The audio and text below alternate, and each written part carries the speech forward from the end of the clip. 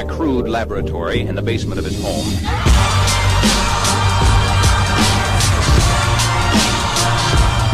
Welcome to the Tech Today podcast powered by CEO Radar. It's your host, John Mayetta.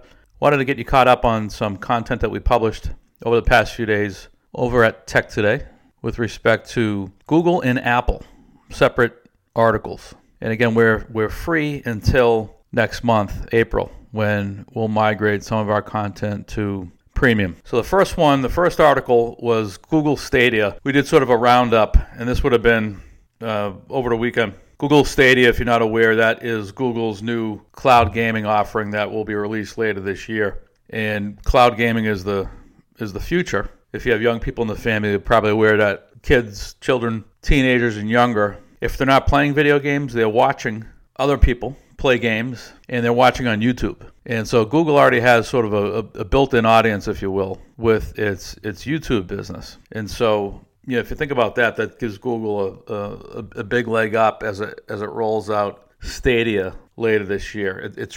Stadia is really the gaming content, which in large part, at least initially, is going to be developed by third parties. And then it's the marriage of that content with YouTube. So gamers are going to be able to discover these games on YouTube. And if gamers are on YouTube doing something else, watching an ESPN highlight, let's say, and a game pops up in the margin, an ad or a reference to a game, Google will embed a Play Now button in all of these games. And so you can just literally click Play Now and within a few seconds be live in that game. And so all you need to access Stadia gaming content will be a Chrome browser and an internet connection. And all the games will be rendered in real time on Google servers. So from a technological standpoint, from a data center standpoint, from a throughput standpoint, there's only a handful of companies that could pull this off, Google being one, of course, Amazon, Microsoft, maybe Facebook. But it's the big platform guys that would have the throughput capability. However, there is an AI machine learning component to these games in terms of rendering them in real time with minimal latency. And it's that ML layer that sort of uniquely qualifies Google for this offering. Because despite the fact that Amazon has probably captured more mind share with their AI-powered home devices, Google remains the AI machine learning, deep learning leader. And I'd say that Amazon, Microsoft is sort of right there jockeying for number 2. And they partnered back in 2017, if you recall, Amazon and Microsoft to share resources around AI and machine learning to better compete with Google, the leader. So back to Stadia and back to YouTube. So 85% of teenagers use YouTube. So not is it only the most popular game watching platform at present, but it's the most popular social media platform. You have more than 200 million logged in YouTubers watching games each day. So again, you have that built-in audience with Stadia. You'll have Google Pay integrated to the experience. So as users subscribe to the service, that's sort of natural traffic that'll flow to Google Pay. Price points and things like this, financials weren't released at the developer conference. So that detail will come later. I believe it's this summer. Google will release additional detail about Stadia.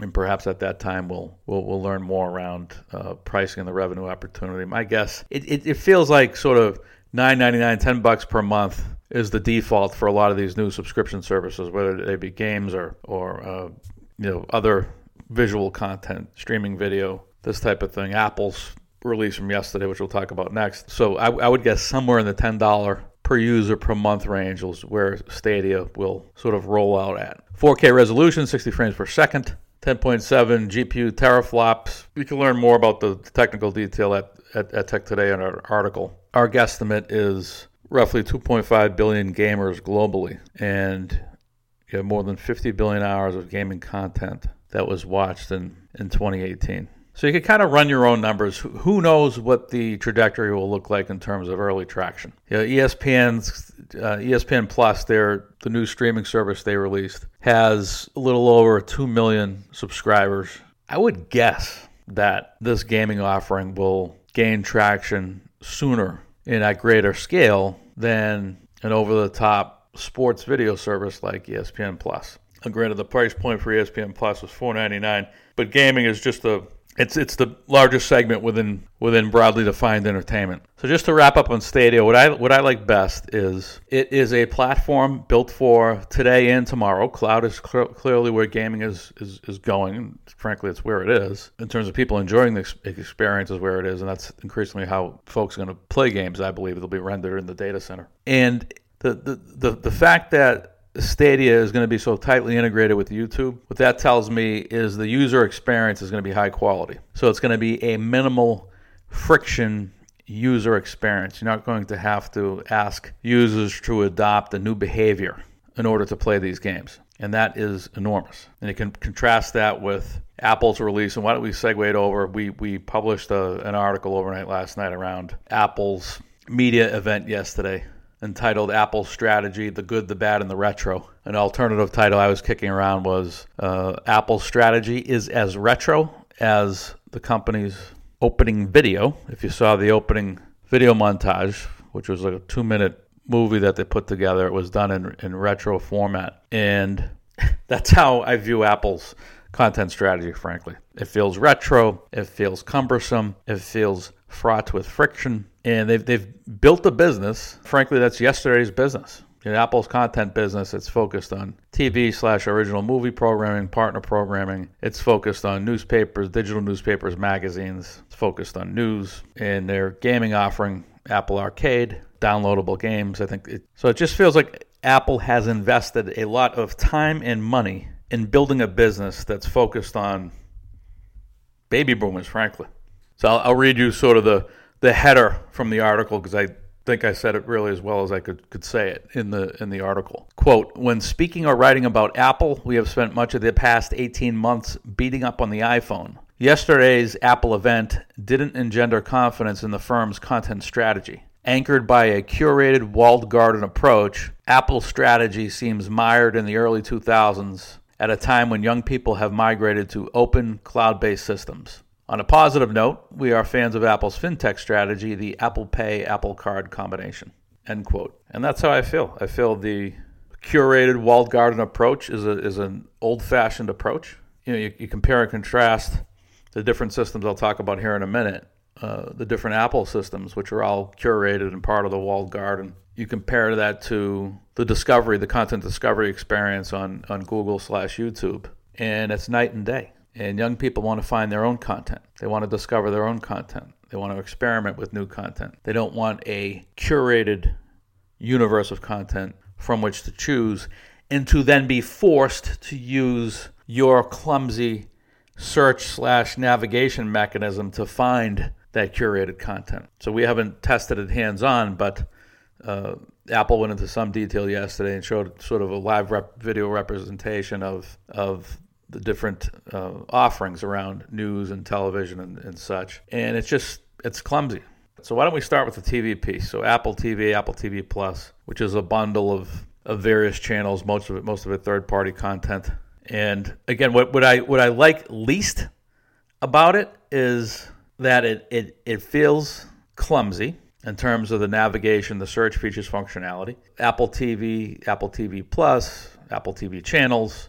Siri resides at sort of the core, so you can search, run queries, navigate using Siri. And if you recall, we wrote and did a podcast some time ago, a number of months ago, about Siri and the fact that it is a laggard in the AI machine learning space, well behind Google's voice assistant and Amazon Alexa. Siri, Apple's downfall, ? Was the piece we published. So you have a clumsy AI technology at the core of your navigation features. So that's not going to work. With Apple's TV channels strategy, they're essentially looking for that platform to be a content hub and to link in to your other content services, whether they be Hulu, Netflix, you name it. And so typically when you roll out a hub type service or a platform layer that would sit on top of multiple disparate items, typically you would do that because you're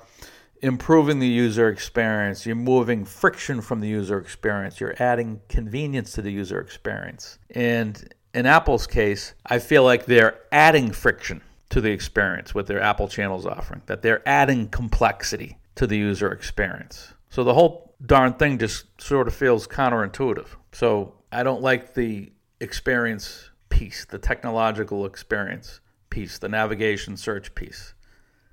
And I think that's enough to ruin the offering on its own when compared to services such as YouTube, Prime, Netflix. We'll see what the forthcoming Disney Plus library experience looks like. So the experience piece, they get an F. They fail there. And then if you think about content, there weren't a whole lot of specifics around the specific Apple TV content. My question here is, how do you compete with, there's really just two in my view. How do you compete with Disney and with Netflix?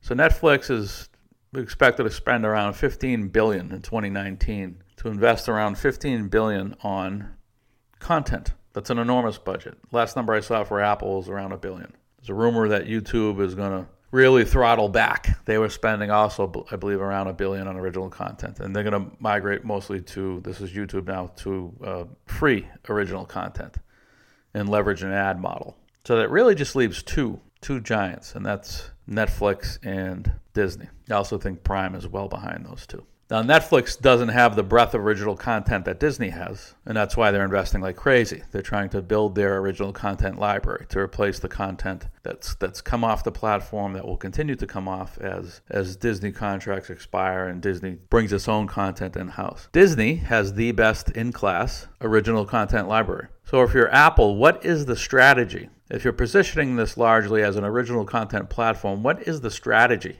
for becoming best in class? How are you going to catch Disney? How are you going to catch Netflix? So none of that was addressed. This wasn't really an investor conference. This was more a conference for Apple fans. So I was not impressed with Apple TV. Apple News, let's just cover it quickly. Apple News, to me, feels frivolous. It's surface level access and design aesthetic over substance. $9.99 per month for access to a curated universe of newspapers and more than 300 magazines. And so you just sort of say to yourself at that price point, what is the depth of coverage? There's clearly breadth, but what is the depth if we have access to all this stuff for only $9.99 a month? So obviously you're just getting bits and pieces of premium content offerings, such as the Wall Street Journal, for example. The Wall Street Journal is going to provide access to Apple with respect to certain general interest articles. But the Wall Street Journal's core business reporting, all the meat and potatoes that they're really known for, that won't be part of the service offering. So when you look at that price point, you can kind of tell, hey, this is surface level stuff, not a deep information service. Gaming, Apple Arcade. So to me, it felt like it was presented as almost an afterthought. And if I'm on the board or if I'm CEO of Apple, and gaming is already the largest segment within the entertainment industry, I think the expectation is for roughly $51.5 billion of gaming revenue in the U.S. this year, up from $43.4 billion in 2018. Shouldn't that be your focus? I mean, just strategically, shouldn't gaming be Apple's focus as it relates to content businesses? So if you're going to play in episodic TV, movies, magazine, newspaper content, delivering this content, so publishing, delivering, producing, so on and so forth. And if you're also going to play in games, if you had $1 to spend, shouldn't kind of 70, 80 cents on the dollar be invested in gaming? Shouldn't that take the lion's share of the investment? And shouldn't that be the lion's share of the focus to consumers? Given that that's the largest segment of broadly defined entertainment or broadly defined media, gaming is. It's the fastest growing segment, and you would expect that trend to continue. It still feels like it's early days. So I just feel that strategically, yesterday was a big miss. Apple's focus is on yesterday's businesses, and it's underinvesting in the future, which is gaming. Not to mention their approach to gaming, again, sort of the curated, walled garden approach. And on top of that, they don't have a cloud offering. It will continue to be downloadable games. So the delivery mechanism feels dated, and the method by which that content is presented to users, the walled garden, the curated walled garden, feels dated.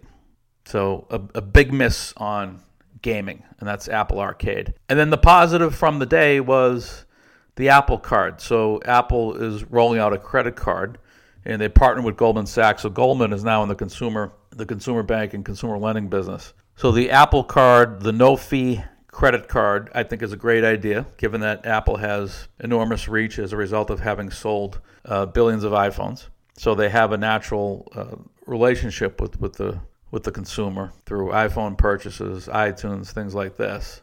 And so financial services just seemed obvious, I thought. It just kind of shocked me that you haven't seen the large platform companies push more aggressively into financial services years sooner. So I think it's good that Apple did so. And Apple Card will be tightly integrated with Apple Pay. It's both a digital card and a physical card. So you may use the credit card anywhere that Apple Pay is accepted. And if Apple Pay is not accepted at that business establishment, you may use the physical card to pay for goods and services. The physical card is part of the MasterCard network. What investors should be concerned with, if you're looking at the strategy around the Apple Card, is that it is privacy centric. So, in addition to curation being a thread that ran through yesterday's presentations and a thread that has run through Apple's strategy for years, privacy is also a thread, as many of you are aware.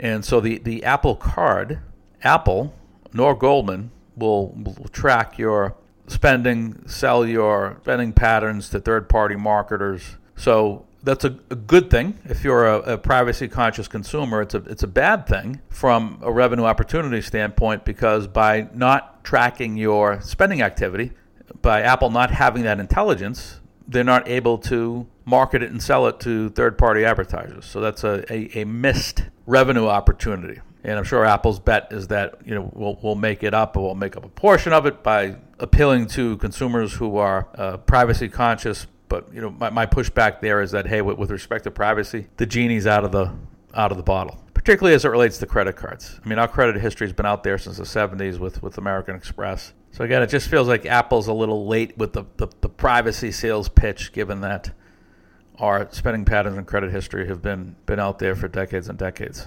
So to wrap on Apple, the good was the Apple Card, or at least it was mostly good. Not great if you're thinking about it in terms of the monetization model. The bad, Apple News and Apple TV, didn't like either. Apple Arcade, you could qualify that as bad as well. I put it in the retro bucket, given that the delivery model and so forth just feels extremely dated. So you could find that article entitled "Apple Strategy: The Good, the Bad, and the Retro" for free at Tech Today. That's all for now. See you next time.